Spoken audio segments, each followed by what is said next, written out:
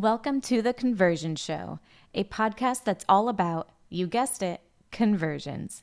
Everything that gets you to your goal, whether that's purchase, lead capture, app install, content downloads, chat engagement, or demo requests, we're talking conversions. Hosted by Eric Christensen, CEO and co-founder of leading conversion optimization platform Justuno. On The Conversion Show, Eric sits down with industry-leading marketers, e-commerce growth experts, founders, and entrepreneurs to chat all things conversion marketing. Be sure to follow The Conversion Show podcast to be notified when a new episode goes live. Like what you hear? Leave us some love with a review. And now, here's your host, Eric Christensen. All right, folks, today's a special day for The Conversion Show because one of the top questions I get asked personally is, having been in the Shopify ecosystem for 10 plus years, one of the first questions I always get asked is, hey, what's the trick? What's the deal with the Shopify App Store? And, anyone who's in this world, today is the show for you because you have combined 20 years exactly of Shopify App Store experience between Blair and I. I just looked it up. March 2013, Blair and I first emailed each other. And Blair, so today's show, you saw the title, you know who's on here. Blair Beckwith, welcome to the show. Thanks for having me, Eric. I was looking today too, and I was thinking back. I think that we met in person maybe that summer in San Francisco. It was one of my first trips as a Shopify employee.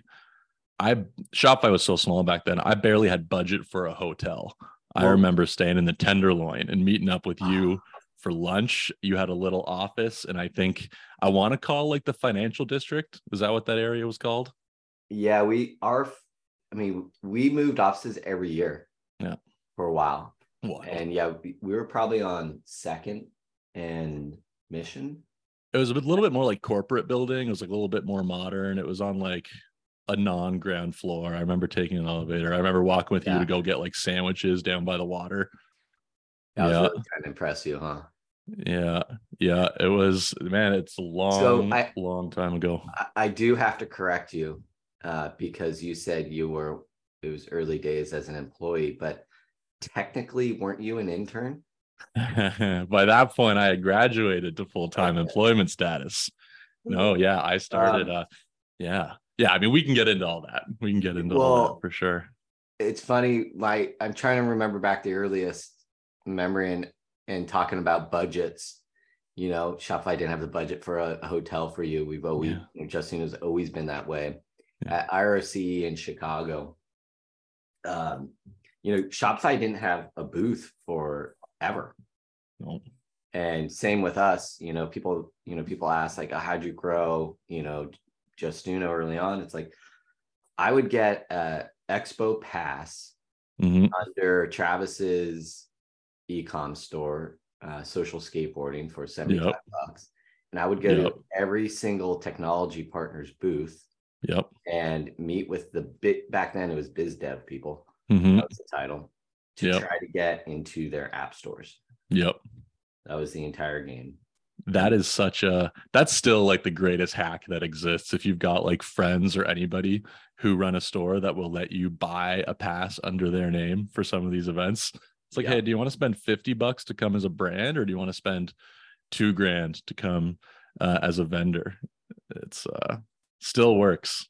And then you invest in stickers, and you put the sticker over the badge.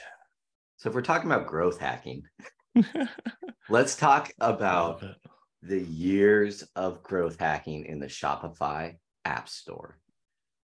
Things have changed. Yeah, for sure. You mean growth hacking for apps like Justuno in general? Yeah, man. Well, obviously it's different now, but I felt so bad for you for so many years because I knew the politics you were dealing with. It's as soon as you start hitting a certain level, the politics are huge. So let's go back to the days of when everyone is hounding you for featured positioning, or hey, how did you deal with that? No, for sure. I mean, there's probably like a lot to unpack there, and I should probably talk to like my therapist instead of you, right? It's it was fun. Like it was there were parts of it that were fun, there were parts of it that weren't.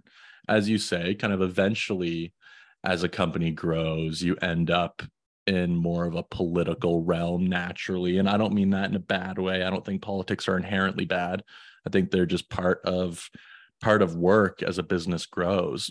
But pre-politics, it was a lot of just flying by the seat of your pants and making sort of gut instinctual decisions. And I think that has probably bled into who I am today. Even like I often laugh when I talk to people and say like I'm not the most data driven person in the world. I came up in a world of like limited data in the App Store. We didn't have a data analyst that was helping me make decisions. I had like access to a shared data analyst, and I was the bottom priority for any reports that needed to get made because the App Store didn't make any money, right? But it was when I was making decisions about who was getting featured and who wasn't, and who should be in the App Store and who wasn't, it was a lot of like more instinctual. Okay, do I think that this is going to be good for brands? Is this going to be better than the solutions that already exist? Is this like attacking the problem in a new and novel way, right? I think like that's so much a part of working at a startup, and Shopify was a startup at the time, right? It's just like, how do you operate in a world with limited data, because the data is so rarely there. Let's go back to 2013. For listeners that aren't aware, pull up LinkedIn, pull up Blair Beckwith. You'll see that, Shopify wasn't always what Shopify is today. And what was the environment, what was the team structure? How big, do you recall how big Shopify was back in 2013? In 2013, I would guess it was probably about like 150 to 200. I joined in early 2012. So when I joined, they had just closed on the acquisition of an agency that was like 20 people. And that got us up to 100 people. So when I joined, we were like between 80 and 100. And at that point, we were like at least doubling headcount every year. So jumping from 2012 to 2013, 200 is probably reasonable. I don't know if you can hear my cat in the background. I'm sorry about that. If that's a thing, maybe we can cut that in post, Kevin. I literally just hit mute on mine because I've got two dogs here and our dog walker just showed up. So it's going to get It happens. Anya, we may need to do a pause. No, that's all good. That's the life of today. Working from home. Yeah, no. And it was a massively different environment. I think even like how I got started at Shopify was just like a thing that wouldn't be possible in later years, right? Like you made a comment about me being an intern, and like, yeah, I became an intern before there was like a formal intern program. I became an intern because I emailed Toby and said, hey, I hate school. I want a job. Can you give me a job? I'll work for free, And that was like, that worked in 2012. I don't know if that would work in like any year after that. Right. That's something I always respected about you when I first met you, because you were still in intern status, I believe. Yeah. I could be wrong. But I learned more in college through my internships than I did in college. Yeah. And in 1998, I interned at Left Field, one of the first online like interactive agencies where like taking Hotmail banners and bringing them down to like 13K. But everyone around me one was a history major, Dylan, Eric, like no one studied what they were doing in college. And when I asked, what should I do? The advice was, dude, web design is the future. Yeah. It changes your perspective and gives you access to people at company like Toby directly, because hey, they want to help you grow too. So big learning lesson, I think, there, period. Yeah, no, for sure. I'm like, I've got a 2.5-year-old now. I've got I mean, I shouldn't say this because like half my family doesn't know, a lot of my friends don't know, but I got another one on the way. Oh, is this big announcement? Big announcement. Please hold off releasing this until like at least a week after we record, so I have a chance to tell people in case my grandma's listening. You heard it here first. But yeah, and I mean, I do a gender reveal in our follow-up episode. I mean, I can tell you right now, it's going to be a boy. As my friends called it, it's like the lottery. Yeah, 1 and 1. You know, it is nice to get the full spectrum there. But no, anyways, like we're talking about like, you know, saving up for school. Like that's a thing that you do as a young parent. You put aside some money for your kids so that they can go to school. And I mean, we're putting aside money for, but I don't know what that money is going to be spent on, right? Whether that's university or like a coding boot camp, or by then, who even knows, maybe there's going to be like prompt engineering boot camp so that she can like wrangle AI to do her bidding, right? Like, who knows? We don't know how that money is going to be spent, but I think it's almost a certainty that it's not going to be spent on something like a traditional college or university degree. You know, it's because I do think, just the spectrum of experiences now that you can gain outside of that environment is just like so incredibly wide compared to even really just like 10 years ago when I went through. Yeah, experiential education's invaluable. Yeah, we're starting to see that shift here too in terms of like vocational skill set. Just as Shopify announced, I saw Good Morning America, they really kind of did the first interview I've watched about the, no more than 2 people in a meeting. Yeah. He was speaking about, look, it's all about building a company, and to build it, you have to be building, so if you're building a house, you need to be putting up walls, putting in wiring. You can't be meeting half the day about doing this work. And that's where meetings kind of have gotten in the way. And it's an interesting time we're in right now today in, what is it, August 2nd, 2023, is that with Just Uno ourselves, as we look at the Shopify App Store and generating leads, and we ourselves have really pared down and gone back to the basics. It's been really interesting looking at our own business and top of the funnel and product-led growth and what that means. And for Travis and I to still be in the driver's seat, it's been actually kind of a fun 6 months getting back to the basics of what got us here. And so timing, talking about, and even our goal today is talk, old school Shopify App Store, but can you just share real quickly where you are today? Because I was checking out your site, and I do at some point want to talk product-led growth and freemium and pricing, because that is critical to the Shopify App Store. No, for sure. And I think we can talk a lot about history. I think we can talk a lot about growth in the ecosystem today. And that's sort of the lens that I have today, is sort of growth in the ecosystem. I mean, really short version of what I did post Shopify was like consulting and startups, right? I did like a lot of consulting with SaaS vendors in the space, investors in the space, and then did a couple sort of tours of duty full-time at startups. Today, I am head of e-commerce at a company called Tidio. We are a customer experience platform for SMBs. I would guess that we have actually a very similar story to Just Uno. We launched in Shopify around the same time, maybe a year later or so. I think it was 2014. We are cross-platform. We've got an absolute monster of a user base, but we are a little bit below the radar.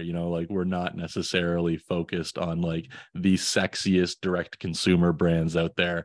Our core is just real meaningful businesses, no matter where they are, whether that's Shopify or elsewhere. I mean, e-commerce is really big for us, but we do more than e-commerce. We do real estate agents. We do regional telcos through Europe. We have a huge range of customers, but sort of as head of e-commerce, I focus largely on Shopify, and I work across our marketing team, our product team, our support team as I'm driving some initiatives forward, but I'm also just the voice of Shopify, sort of, actually, in a lot of these conversations, and helping the product team kind of Shopify. The voice of Shopify. That's going to be the title Oh no, Tidio don't this do far. that to me. Don't Well, do that to me. so, But yeah. it's crazy being in this ecosystem for so long is, when we started, what, 100, 200, 300? How many were in the App Store in 2013? In 2012, it was like 60. 60. It was like 60. Yeah. I mean, It was a very different time. what is the number now? Do we even know? I think we're up nearing 10,000, if not over 10,000. And that's after a lot of pruning, right? Like Shopify has been fairly aggressive in getting rid of apps Oh, over the years. can we talk? Let's dig into that because A spicy topic to start and I, out of respect for Blair, I held back a lot in with. reaching out, and anyone who runs any app store, I feel for you. Yeah. But us being just one of the first into the market, and watching companies from just straight rip off our product. Yep. Which is more of the Magento world. You get a lot of overseas brands. And that's why I respected. We invested in a Shopify because there was that care of Blair in there to curate and make sure. As well as I could. As well as you could. You can't do it perfectly. No. So in my time I think maybe 2 brands I've seen publicly kicked out of the App Store. We've got reviews just like Amazon. Critical to the how you get displayed. Yep. How have you seen, what's the inside, what were you aware of at the time, and what did you struggle with? When it comes to sort of like the curation angle specifically? Yeah. And people cheating, and people cheat, you tell me Privy has that many reviews. Well, it's funny, right? There's like, and I will say I'm, very good friends with some of the Privy folks. I do like them. Ben's awesome. Ben's awesome. There's like a whole spectrum, right? When it comes to cheating versus not, right? And you mentioned Privy, like there's no way they got all those reviews. Standards have changed. What is cheating and what isn't cheating is sort of increasingly less black and white. If I recall correctly, Privy was one who collected a lot of reviews through like their onboarding process, right? This is like a very common thing to do at one point, was like merchant installs app, help them get set up, ask them for a review, sometimes even word it in such a way that it was implied that leaving a review was part of the onboarding process and they could not proceed without leaving a review. Right? Like this was a thing that happened for a long time. It's obviously like not the best user experience. I think we struggled for a long time to figure out how to make rules that were unbendable, or like make rules that covered cases like that, right? It's very easy to make a rule that says you cannot buy reviews. It gets murkier when people say, what does that mean? What does it mean I can't buy reviews? That's like not as simple a question as it seems at first glance, right? There's situations that everybody would agree with. Like if I go on Fiverr and there's a listing that says 100 reviews for $300, that is, I think everybody agrees, buying reviews. If I offer a Starbucks, yeah. Like if I offer a $20 Starbucks gift card to every customer that leaves a review, is that buying a review? I think like most people would agree that that is buying a review. If I say leave a review and the App Store will have a link back to your store, which will give you SEO benefits, is that buying a review? You're sort of like, you're not even offering something, you're just telling them that there's a benefit to them leaving a review. I think like that's the type of situation where you get like incredibly murky, and it's like very hard to come up with rules that have very clear lines, Well, and as we look at fast forward to present day, when there's a sea of 10,000 apps and our listeners are trying to understand, how do I get exposure? Looking at Tidio, I'm looking at your pricing page, and it reminds me of our old school model, which we're doing a lot of review on right now in terms of, bringing the product led growth, freemium really to the forefront. Is I always viewed our free plans as a marketing play, because more often than not, it's the freemium or very small SMBs that are going to be more willing to write a review. Yep. No, I was still just true. Yeah, I think it's still very true. I think there's a couple of dynamics there that are relevant too, right? Like, I think you guys are similar to us.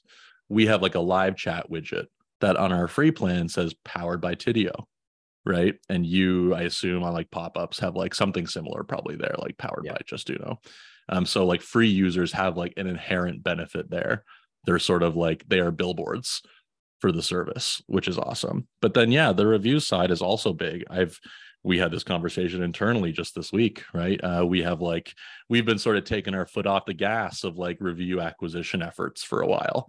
And now we've got some of these like smaller, yappier competitors coming up, getting a lot more reviews. And so now we got to take this a bit more seriously. And that's something that we've talked about, is like, what is the value of a free user? Well, if they don't leave a review, not much is the answer. And we need to leave them a review. I think one of the less intuitive ways that we've shot ourselves in the foot that I think people could probably learn from is like, we do not offer live chat support to our free users, because that's expensive. It's expensive. There's so many free users. They're typically the most demanding of support. But how do you get reviews? You provide them really good support. And so we've actually, by not offering our free users live chat support, we've actually deprived ourselves of a lot of potential reviews from those free users. And so you got to balance those two things. So the Shopify reviews Slack channel here at Justuno is one that always gets me, because it'll be active and then I'll pull it up and it'll be like 6 months since any like activity on. I'm like, the Shopify app listing, to me, is, as you look at, growth of a business, it is, I view it as the number one billboard, and do you want to, if you're driving down the freeway, do you want a digital dynamic billboard that's constantly being updated, or just the old school flat one? And more often than not, we are guilty of it still to this day, of overlooking the value of embracing that app listing. Just out of curiosity, and I mean, I know that I'm not here to interview you, but I'm curious, this might help like frame the discussion a little bit. Like, how much of Justuno growth comes through the app store versus like non-app store marketing efforts for you guys?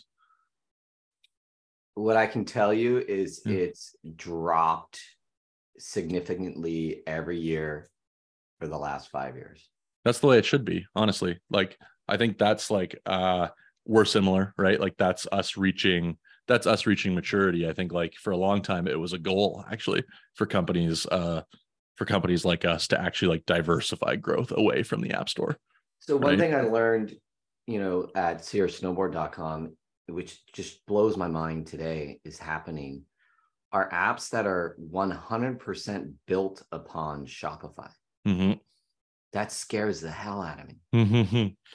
Because Shopify owns your business at that point. When any vendor owns more than 70% of your business, they own it.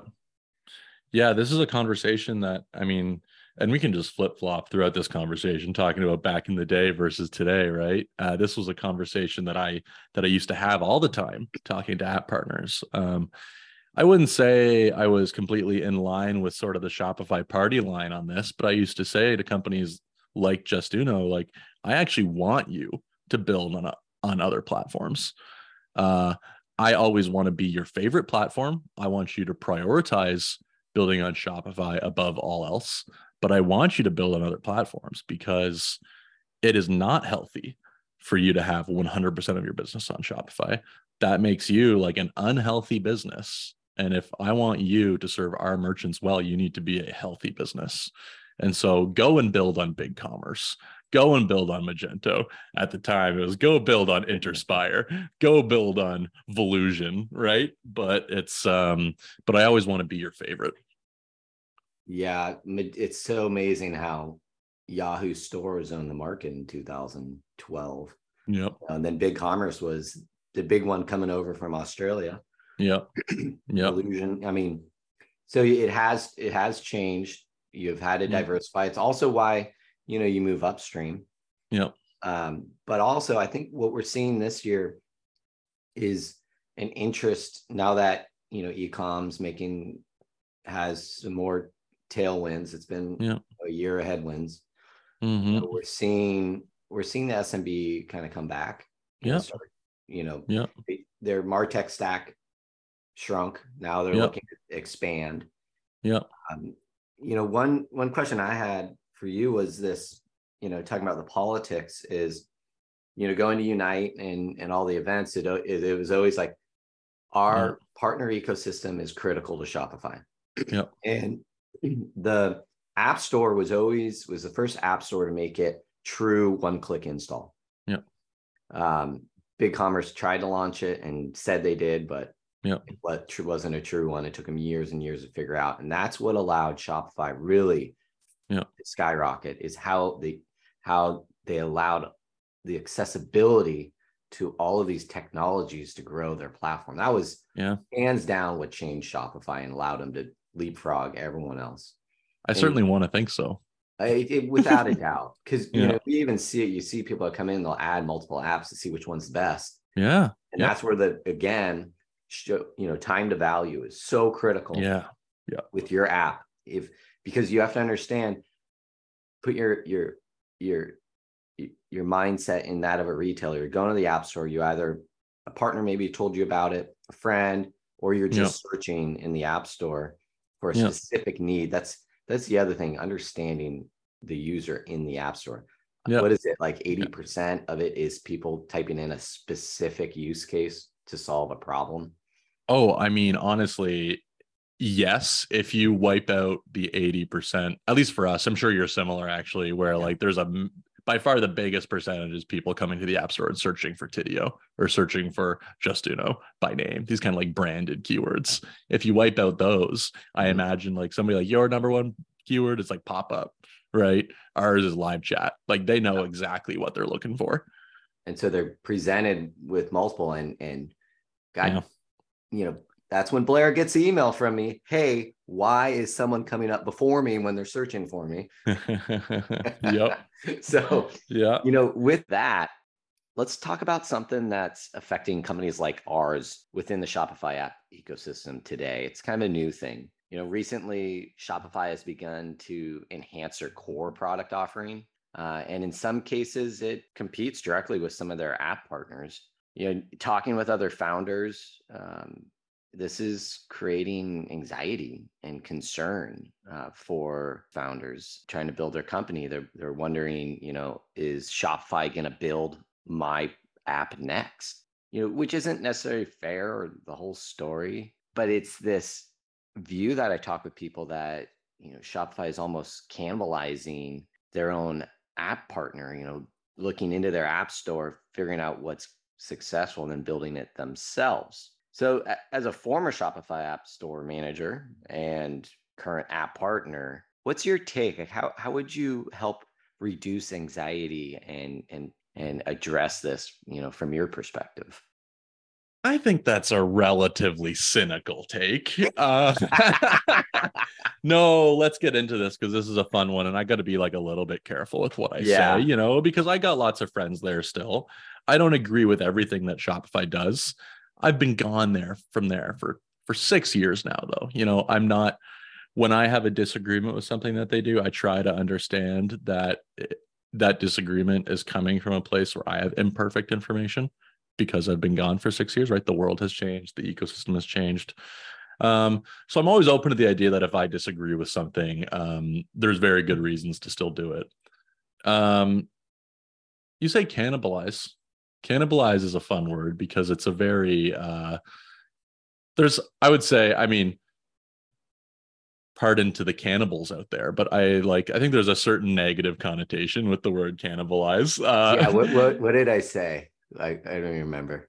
You said that Shopify is like increasingly cannibalizing their partners, right? And I think like that's a complaint that I hear a lot. I don't think that it's, I mean, first of all, I tell people as a rule, don't worry about that. When you see what Shopify has released over the years, they're releasing some really interesting products. But when they are competing with partners, they're releasing very interesting, very limited products, right?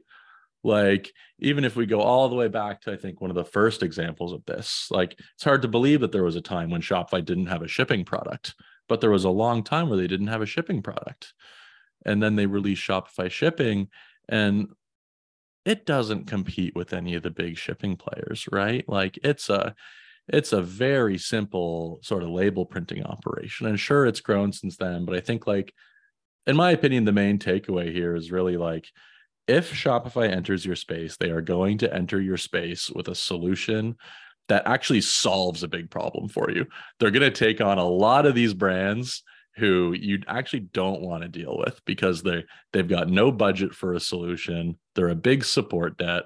They're going to drag down your business. They might make your charts look nice because, like, up and to the right on the install chart, but they're not actually meaningful for your business. And so Shopify is going to take those away, and that might make us a little bit sad, but it's probably for the best.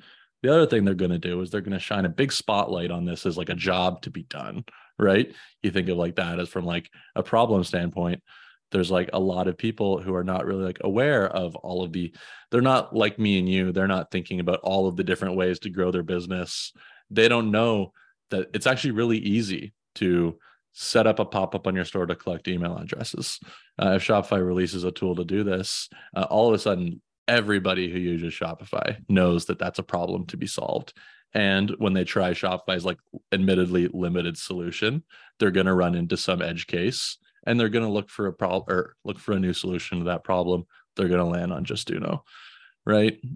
I thought you said you weren't interested in politics, because that was a phenomenal answer. Well, and it's true, it's true. Shopify has always put their customer, the retailer, first.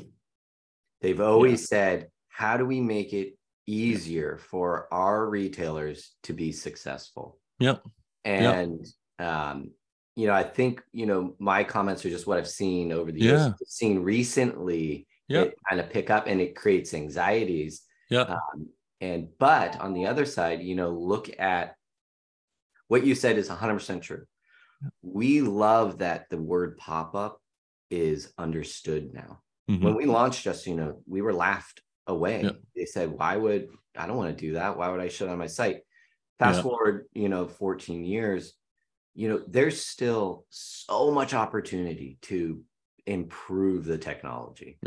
And so when you want, that's why just like with your companies, it's as we move upstream, these small ones pull you down, they're cost sharing. So if we can allow, for us, like Klaviyo, they've been really moving into the pop-up space. Mm-hmm. Now they're moving to CRM, and it's like, great. They make the word pop-up synonymous with e-commerce, with websites, so that it is 100% adopted. And then let's pick up the top end and work with that. Well, and that's another great example, right? Even like outside of Shopify of like, and I mean, I don't know this space intimately well, right? But like, I do know that like, if we look at Klaviyo, it's funny, just as like an aside, I don't think there's any company that has like captured a problem space as effectively as Klaviyo has for email marketing, right? Like Klaviyo and email marketing, especially among larger brands, like effectively synonymous in this ecosystem, where Klaviyo is like not as synonymous with SMS. And so there's like, Klaviyo has an SMS product. There's a ton of Plus brands that use Klaviyo for email, but not SMS. Klaviyo pop-ups, not a good solution for those customers, right? because they want to be able to collect SMS and they want to send those phone numbers to Postscript. They want to send those phone numbers to Attentive, wherever else. And so even there, I think it's, like you say, a really good example of like Klaviyo releasing pop-ups, ultimately a good thing, makes it synonymous, and also still leaves like, or sorry, makes like it a ubiquitous term, like, right, this like this pop-up idea, but also leaves a ton of open space for you guys to add value. And I think that's like just super, it's super important. I don't know how much these platforms are thoughtfully leaving these gaps, right? And they're doing it to be pro partner. I don't know how much that is true versus it's just like inherent to the strategy. Because that's the other thing that I tell companies too, right? Is like, whether you're like 5, 10, 15, 20, 100 people, like if you can't compete with Shopify with their hundreds of priorities, there is like 100 products being built inside Shopify every day. If Shopify was to put together a pop-up tool, they're going to throw a product manager, 2 engineers, and a designer at it. And like, if Justuno can't compete with that, then maybe we just pick up our ball and go home. You know, it's we see this with Tidio and Shopify Inbox, right? I love that Shopify Inbox exists. It's a great product, but we are nearly 200 people at Tidio, and all we think about all day is building the best live chat and CX platform. Shopify Inbox can't compete with us. They can't. Like, they're a small team inside Shopify. They don't get a ton of resources. We're going to build a better product than they are. So that gets into best of breed, which is kind of what we internally, what we made a decision a couple years ago. It's like, do we build email and SMS, you know, or do we double down on conversion and innovate?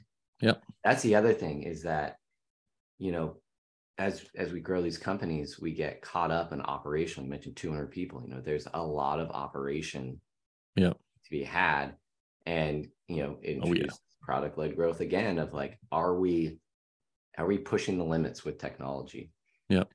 And it's, you know, someone's starting a company right now. You advise different companies, and we're hearing that it's hard. It's getting a lot harder. And it's scary. And I think it is the politics. It's that communication of Klaviyo, of Shopify, to say exactly what you just said a few minutes ago, of like, hey, look, this is how our view of how this in, you know, present day, how we think the healthiest way for everyone to continue to be successful. So it does bring in then the freemium model. If you're in the Shopify app store, why would someone use your freemium product when the consolidation of your tech stack? I mean, digital marketers are managing 20 plus apps right now. It's too much. You know, I think that's like, it's like a very interesting segue from like best in breed to like that problem, because I feel like it is a fork in the road for companies like ours, right?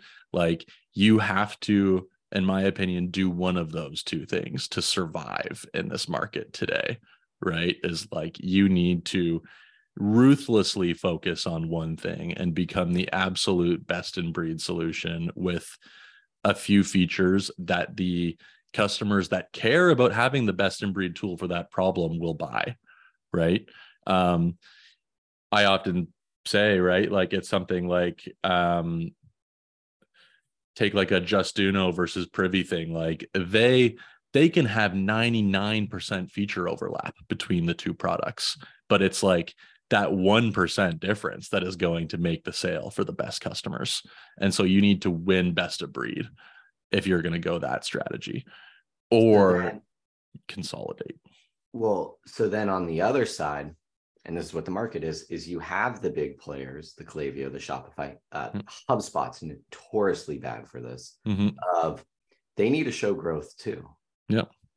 And they need platform adoption. They need to get, you know, clients stickier, and they know they can get away with plugging in an inferior product, which will keep customers on and at bay. Like HubSpot, we use their knowledge base and their live chat, and honestly, I think it's trash. Yeah, but it's good enough. It's good enough, and it operationally, like, it's getting us through. I know we're missing deals because we have an inferior live chat product. Yeah. Well, you should check out Tidio, but no, I'm joking. No, that's definitely a thing, right? I think like the consolidation in the space is necessary because, and this is something that I think maybe is tough for some people to hear. I hope I don't lose friends over this. Everybody cares about having best in breed tools for different areas, but nobody cares about having best in breed tools for everything, right? Like if I'm a brand, there's 20% of the jobs to be done that I want best in breed tools, and my friend has 20% that he cares about having best in breed tools. But I bet there's like very little overlap between me and my friend. There's a ton of jobs to be done for a brand where good enough is good enough.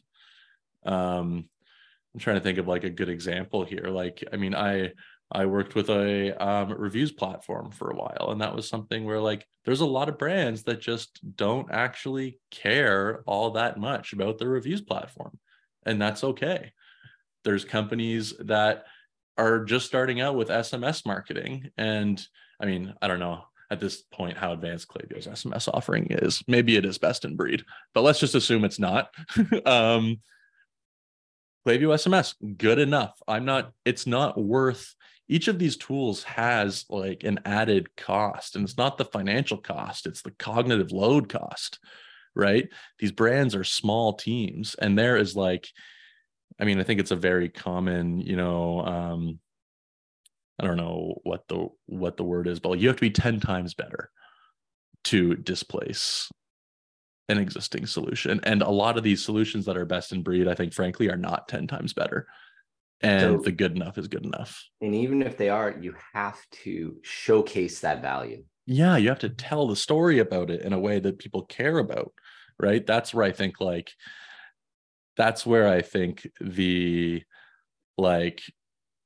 I've never said these words before, so this is like a very half-formed thought. Feel free to push back. But like, I think when people hear product-led growth, they sort of like hear product and then they forget about the growth. Like, you can't just like build a great product. That's like, there's more to it than that. You need to like also build like a very effective story around that product, because you need to show the value, and people aren't going to dig for the value. So I heard product-led growth, the term, about 6 months ago. And, there's terms are thrown.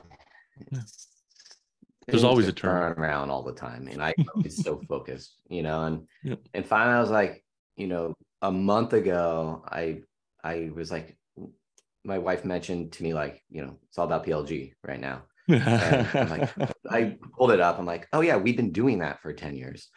Yeah. We had a always free plan when we launched on Shopify in 2013. But what's healthy about it is it's all about just reinforcing and inspiring us to keep going and adapting to present day. And layered on top of that is a lot of like Donald Miller stuff, which is like understanding your customer and their needs. And there's the other side of it is emotional buying. Is how is this going to help me as a professional look good to my team? And that's where the value comes in. ROI is value, but it's like, if you use this, here's the weekly report we're going to email you of the success you've brought to the team by implementing this product. It's so funny just to hear that, like, PLG is the new term, and you're like, we've been doing this forever, and it turns out like freemium, I guess, just isn't as sexy a term anymore, so we got to rebrand freemium as PLG. So I love your going back to your pricing page. I think our most successful time in the app stores is when we had our entire platform broken into add-ons. and you have add-ons right now. Interesting. Yeah, we're thinking about this quite a bit right now because I mean, full disclosure, I think that our pricing is a little bit confusing, and there's a lot of conversations. I think the add-on model can be a little bit confusing, and I don't know what the best answer is, but that is where we are right now. Well, with Tidio, I mean, literally your add-ons, if it looks exactly like ours, and the number one reason we switched off this was agencies were like, this is way too confusing for us to set up for our clients. Yeah. But it gets, it's all about breaking down your customer base and understanding, for us, 80% of our customers are just want to do lead capture. They're experiencing stale list growth. Like, what's the next best thing I can do? And like with Photoshop, everyone uses a different 10% of Photoshop. No, I think that's a very real thing for us too. And like you mentioned HubSpot and like the good enough problem, right? Like we take a bit of inspiration from HubSpot, right? I think HubSpot has built, obviously, I think anybody who says that they wouldn't love to have founded HubSpot and led it to whatever valuation they're at is lying, right? They're like an admirable company. But I think We've been customers of them for like 8 years. Yeah. I think they are the kings of good enough product. And I mean, I want to build better than good enough product, right? Like I want to build great product, but we also think that there's reason to consolidate. And we started off with live chat, then we launched ticketing. That's like a very different thing. It makes sense to do this sort of add-on model. We also were like early in on like what we call chatbots. This is like a confusing thing right now because like what we call chatbots are more like sort of like a choose your own adventure through a conversation. That's what chatbots used to mean. Now, of course, with AI and everything, the chatbot term has been sort of co-opted. And so like that makes our pricing maybe a little bit more confusing because we now have like an AI powered chatbot called Lyro that is like out there as a feature. And so, yeah, I think pricing is, I don't think anybody's good at pricing. I think pricing is just like so hard across the board. There's no good answer for model often. And then within that model, I mean, price point is then like the next decision. And I think if anything, most companies just don't do enough experimentation there. So my brain is just teeming with everything you just said and thinking back to the Shopify app store. Yeah. Here's a hard question for you. Hit me. Is the Shopify app store dead? I hear this narrative all the time. I have been known to get into the odd Twitter spat. I maybe lurk Twitter too much. I maybe say the wrong things sometimes. I'm a bit of a Twitter addict. I see this all the time. I mean, short answer, no.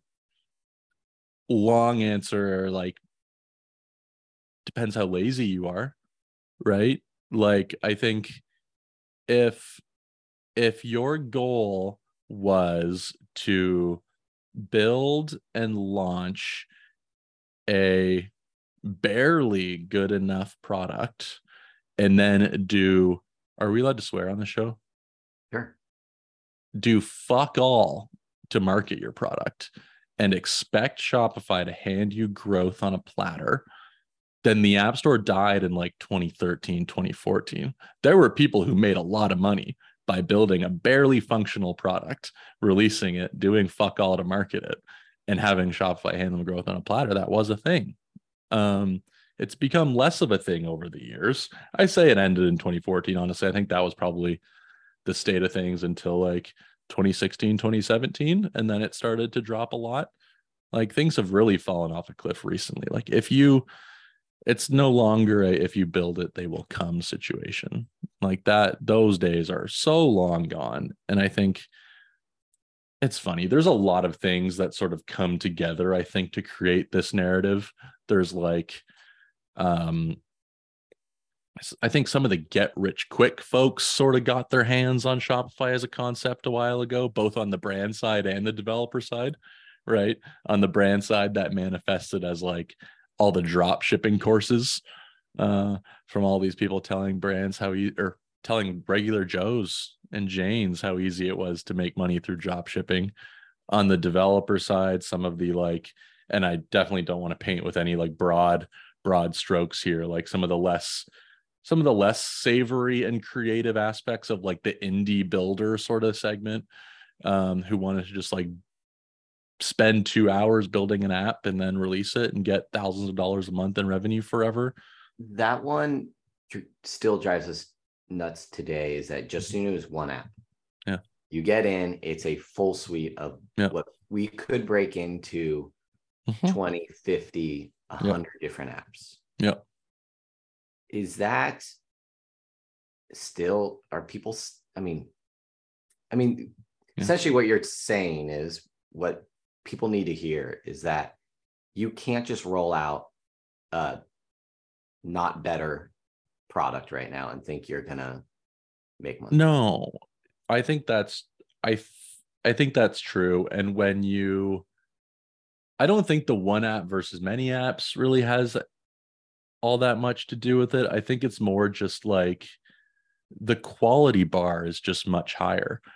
I mean, I used to sell developers on the idea of building for Shopify by telling them, like, take a few weekends, crank out an app, like make it super simple so your support debt's not high.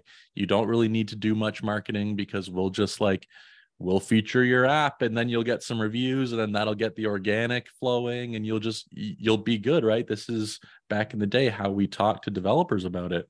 And now you see some of the the developers that are starting today and or I shouldn't even use the word developers. The people who are building on the Shopify platform today that are seeing success are like in a couple camps. There's like this guy, Gil Greenberg on Twitter, who you should check out if you care about this stuff. He's like an approximately one-man shop. I don't know if he's hired anybody recently, but he's building like a 100% Shopify app called Checkout Blocks. And he is just like, he is building like an impeccable product. He's meeting and he's even like elevating the quality bar now.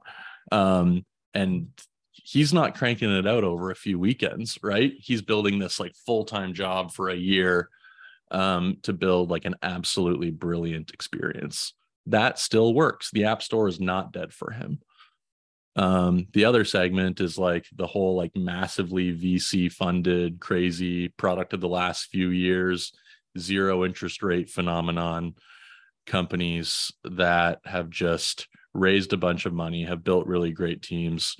They're building on Shopify, but they're generally not building through the App Store or not distributing as much through the App Store, at least organically, because it's just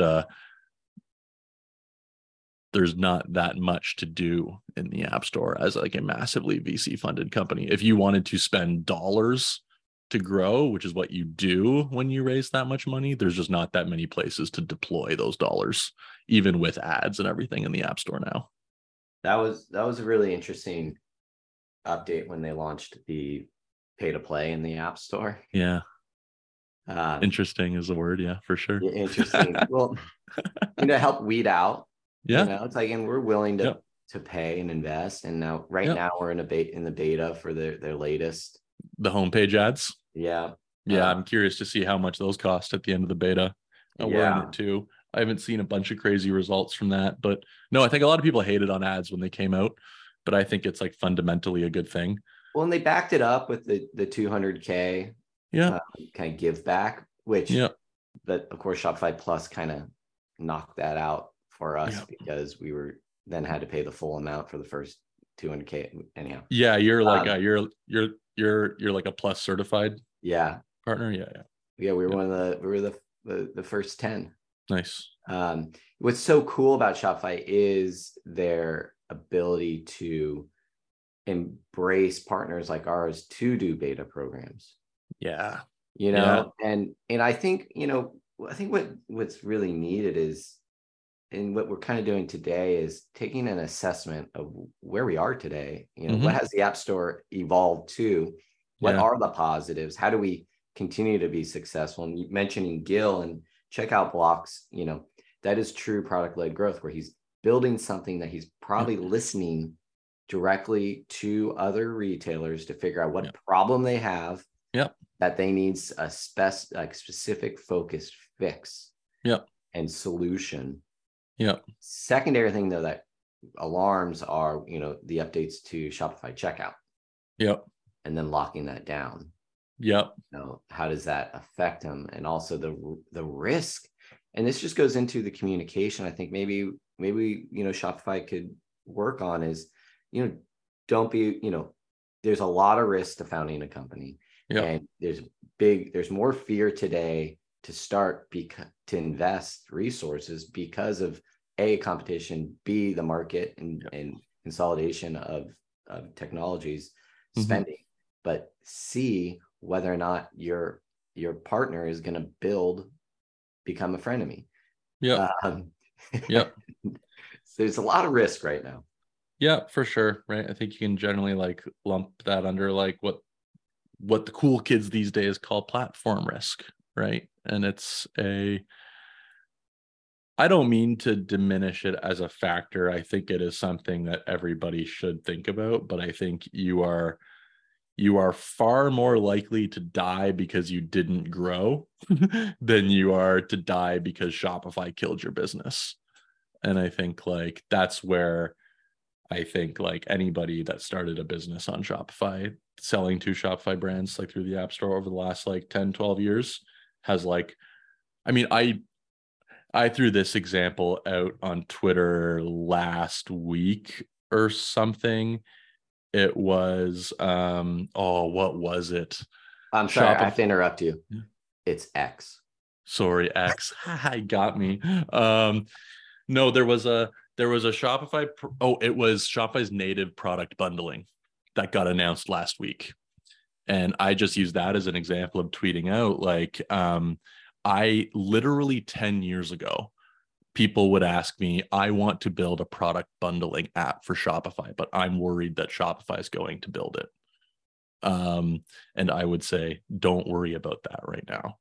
The people who took that advice had 10, 11 years to make massive amounts of money selling their app on Shopify. Some of them did, like Bold, for example. Everybody knows Bold. One of their first apps was a bundling app.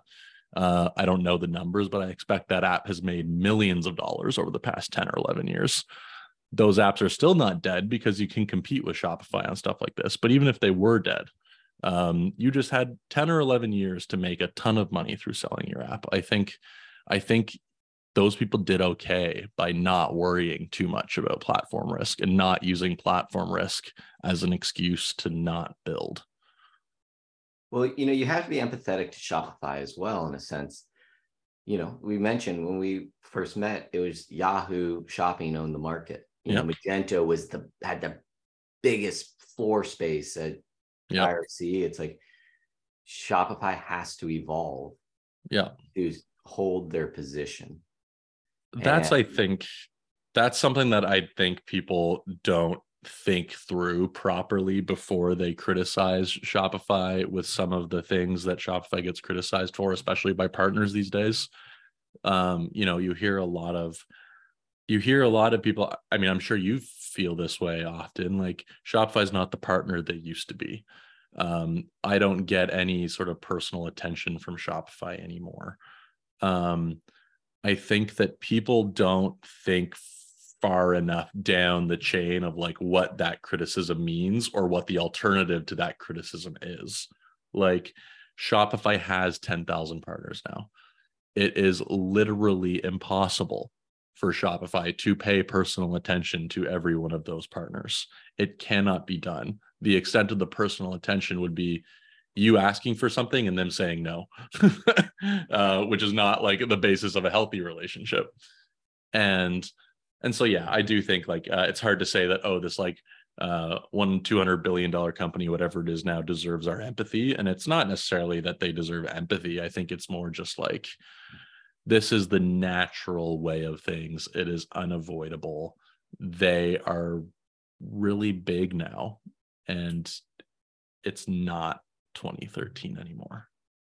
Unfortunately, as much as I wish it could be, right? Like I remember partners having babies and them texting me pictures of their babies, right? That was sick. I loved having those relationships, but it was a relationship between like two little startups. You know how we know it's not 2013, and something that I love is that Shopify is talking about conversions. Yeah, it's been really funny to see how Shopify has like started to change their language and how they talk. And I mean, don't get me wrong, I laugh a little bit when you get McKinsey or whoever to look at your checkout and say it's the best. It's really easy to sit here and laugh, but no, it's like they're playing a different game now than they were. But you know, and going back to me as a partner, I'm thrilled by it. Yeah. Because they're helping educate their retailers of how important conversion is, which for us, you know, we've been doing, you know, trying to shout the top of the roof about it, and no one cares. You know, finally people are starting to take a look, and it's going to take the vision of Shopify to educate these retailers. So it's only going to help our business if people actually are focusing on it.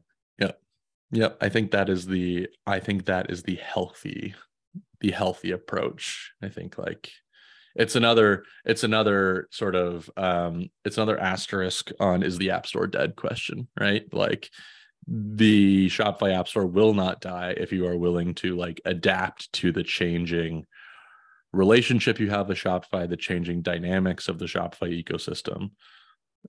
If you can sort of just not expect the world to stay the same around you, then I think it will like always continue to be, it'll continue to be the best place to distribute your tech for the same. I mean, you sort of alluded to this earlier, right? Like, because Shopify has always done what is best for their customers, for the merchants, right? Like that's like, I mean, not always, but in the context of like this conversation and like product and technology, they have always, I think we can confidently say, done the best, or done what they thought was the best. And that's what keeps the App Store, even if those decisions might like hurt an individual partner's scenario, like situation or experience, it is like still ultimately beneficial because it helps the platform grow. It puts the merchants there. It gets them to the App Store to look for the solutions that we're selling. What pops in my head is Shopify Plus, which I thought it was the greatest move to open up their code base, because, you know, our experience as retailers, why we shifted off of this Counterpoint software is because if we wanted to change to our product page, it took 3 weeks to get a quote. The quote was 10 times what it should be, and it was going to be 3 months of time. We're like, can we just have access to the code base? They're like, no, it touches all these other stores. You can't. And that Plus, you know, allowed them to listen to their customers and adapt. And that's another game changer for their company. Well, and like if there was an agency involved in the mix on the other platform where these changes couldn't be made, and when they could be made, they were super expensive, I bet that agency would be really pissed, right? If the ground shifted under them and stopped them from being able to charge a bunch of money. But it was like the pro merchant decision, and it worked out better for everybody. So even if it was short-term painful. Early, we you know, Justino got early into the Shopify App Store, first 50, 10, whatever it was. First into Shopify Plus. Where is the present day first? I hate you for asking this question, because like I don't know that there is an answer I would rather give than what is now the super cliche answer, which is like the AI stuff feels really huge. Toby did a partner AMA yesterday, and I sort of I asked in that about Sidekick, which they just announced, which is their AI powered assistant inside the Shopify admin. And I just sort of like highlighted to him like, sounds a little bit like something you used to have called Kit that some of us remember from back in the day. And one of the coolest things about Kit was that like it could not only sort of have have an understanding of what was going on inside of an app, but also be able to like take actions inside of that app. On that note, with Mike Perry, have you tried Maple yet with your wife? I have, and based on like the state of, for example, my kitchen, I should probably try it again. I haven't tried it yet. He posted that he's looking for some users to beta test something. So I think we could use some organizational help for sure. You just mentioned Toby's what was that session? That was on Twitter Spaces. It was yesterday. That would have been August 1st. If you go back and look through his tweets, anybody who's listening, I gotta get on Eric. X. Yeah, sorry, X. Yeah, X Spaces. It almost sounds 18 plus.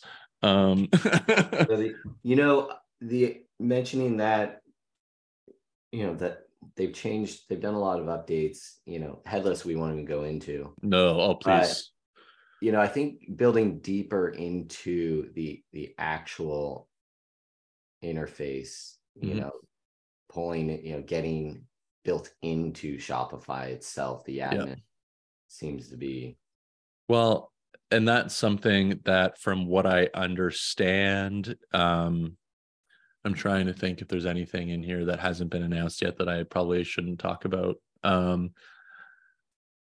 There's things that were certainly announced, like there's like new abilities to embed inside the Shopify admin. I forget what the feature is called, but you can now you can appear not only just as like an embedded app, but you can like add UI controls into various areas of the Shopify admin in a really interesting way. It's honestly like not too dissimilar from something we had ages ago that I think was called app links or something. But there's recently been new ways, like recently, like in Shopify Editions this past week, new ways to embed yourself further into the Shopify experience. And I think that is really interesting from like if anybody's been following like the Built for Shopify program, where you have to meet certain additional requirements to get a little badge and be eligible for different promotional opportunities and stuff. I think that has interesting implications for that. I think that's another really good example of like why, is the App Store dead is a bad question, right? It's like a horrible question. I'm such a bad interview. It's more, where is it? No, it's what is today? How do you be successful today? Yeah, no, it's actually a good question from like interview standpoint. I think it's like a very good conversation. I think it's a bad question to be asking like on Twitter from a position of, I'm mad and sad that this isn't easy anymore, right? I think it's a whiny question from a lot of people. I don't think it's a whiny question from you. Yeah, I think it's just another good example of that. Like, as Shopify kind of increases the surface area of like integration opportunity, that lets us build more embedded, more interesting experiences, but those experiences are inherently harder to build because there's more to build, right? And it's and I'm not a developer, right? So like I don't know how much work any of this actually is. People smarter than me take care of that, but well, you're still in the game. Yeah, I was gonna say I'm still in the game, you're still in the game, Tidio's still in the game, Justuno's still in the game. I think that's something that I've been thinking about a lot lately, is like time in the game. Just living to fight another day. I think of it like there's like the common investing advice, right? It's not timing the market, it's time in the market. And I think like that is like so much of life is like, if you just play the game such that you can keep playing, eventually you will win. It's just important to not die. And I think me and you and our companies have both probably done a pretty good job of not dying. And so that is something to celebrate and probably bodes well for our futures. Well, I think, in 10 years working together, this last 10 years has been a fascinating time for a lot of people. And, we got to remember that the e-commerce world is still new. Yeah. Yeah. There's still so much opportunity out there. There's And so much. So much. So much. What's kind of cool too is, being 10 years in, looking around, we're starting to see a lot of the people we grew up with the last 10 years, where they are, how many people have their own companies. Like Dov has Tolstoy. Yeah. It's like, very cool company. It's so cool to see. It's also awesome to see like Toby and Harley are still driving. Yeah. Well, that's it. I think that's something that Toby talked about in this AMA yesterday. I think was just like really interesting, right? Is like the one of the really great benefits to being a like founder-led company in these later stages is that like founder-led companies typically have the ability to like pivot very quickly, right? Like you see this even with like the Zuck over at Meta, right? Like he's able to, I mean, for better or worse, he's able to plow billions and billions of dollars into VR and then flick a switch and pivot to AI when that's the next hot thing, right? And I think like saw this with crypto, right? I think like a lot of founder-led companies very dumbly leaned into crypto too hard. I think it can be good and it can be bad, but yeah, no, really, really awesome to see like Toby still steering the ship there. And Harley, I mean, Harley was my first kind of sort of real boss at Shopify, so I'll always have a special spot for him. Well, seeing him out on the road so much right now, working with retailers, like going to them, he's kind of inspiring me also why I do the podcast, to try to get connected, to really understand what retailers are going through. No, for sure. I think that like Harley rather is probably one of the all-time greatest like storytellers and hype men for companies, right? Like I think that like almost any company would feel very, very fortunate to have anybody even remotely like Harley in that position. Watching him do the roadshow stuff and being in front of people is definitely like very special. Well, we've gone over time. Of course we have. You're a special guest, Blair. I appreciate it. Well, who knows if anyone's still listening? Who knows? We'll see. Yeah, we were kind of a little bit all over the place there. I hope there was some nuggets here. I mean, I didn't even ask you whether most people listening to this were app developers or brands. Probably a bit of both, I imagine. Well, we're like year 2013 with the podcast, so I don't have those demographic data. I love it completely. Who needs data? Who needs data? What I can tell you is that a lot of people are still trying to navigate the Shopify ecosystem. And even just, it's so good to talk about this stuff. I'm inspired as I need to start sitting in on those partner summit things. Well, I mean, that's something that I think is like, I mean, I've thought about this from like a content production standpoint, is like my question of like, is the audience was mostly brands or mostly partners? I think is like a valid question for like content strategy at large. But I think one of the things that I have noticed and appreciated over the years is like a lot of the merchants on Shopify who are they're very into Shopify as a platform, and they care a lot about a lot of the partner facing content. They want to know what's coming down the pipe. They want to know how apps are thinking, what apps are building.